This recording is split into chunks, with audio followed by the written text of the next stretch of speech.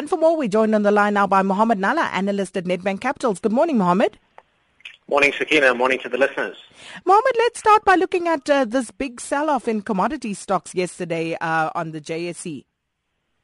Sakina, that I guess was the main negative drag on the JSE, on the top 40, on the all-share effectively. And lastly, following on the last story that we spoke about yesterday was the US FOMC. That made the dollar get a fair amount stronger during the course of yesterday. It kept commodity prices reasonably pressured, and that led to some massive losses. And just to give the listeners some sort of example, we had Kumba iron ore down almost 10%, just down around 9%. If you have a look at most of your gold counters, we had an update from Sibanye Gold. That stock not faring too well either, down around 7%.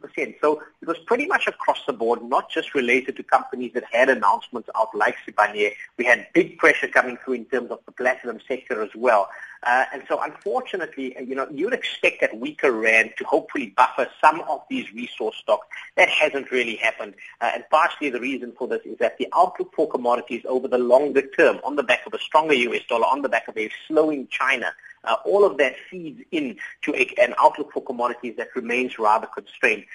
Superimpose on top of that the unique challenges, I guess, that South African mining has by way of rising cost pressures on electricity, on water, on labor, on a whole host of issues. And that certainly makes me reasonably bearish on the sector. I certainly have stayed away for quite some time. And I'm not shy to say that I just think the investment case for SA mining right now does remain relatively constrained. Not to say you're not going to see some short-term bounces after such big moves, but over the longer term as an investment, I certainly think this is not for those with a weak constitution, if you want to call it that.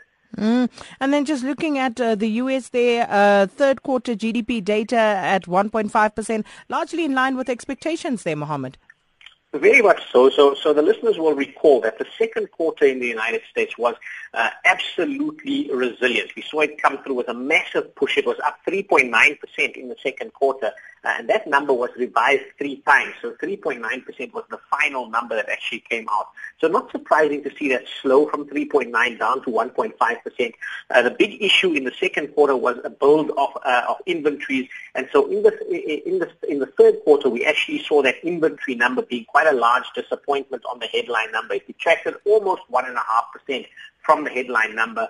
We need to see that normalize somewhat in terms of getting some sort of feel for what real U.S. economic growth is. But in aggregate, some of the other negative, I guess, was gross private investment in the United States was a drag that subtracted around 1%. But the consumer in the U.S., that seemingly the saving grace, continues to grow at a slower pace. I will say that it grew at around 3.2%.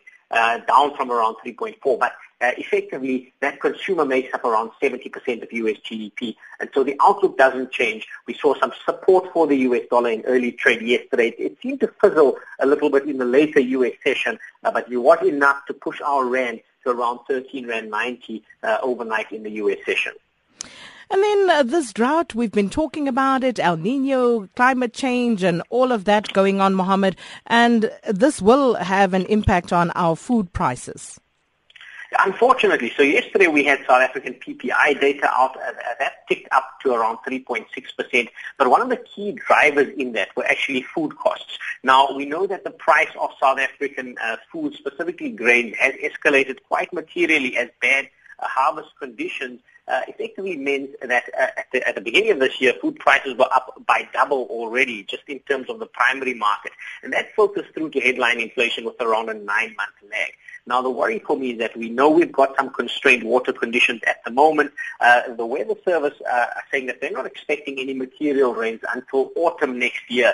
And so maybe just a parting note here is that we need to rally around this and say, let's be quite prudent in terms of our use of water. Let's just make sure that, it is a constrained resource. We're going to get an update from the minister over the course of the weekend. But unfortunately, further down the line, if this does actually persist, it means even more pressure for consumers by way of food prices continuing to remain a little bit elevated.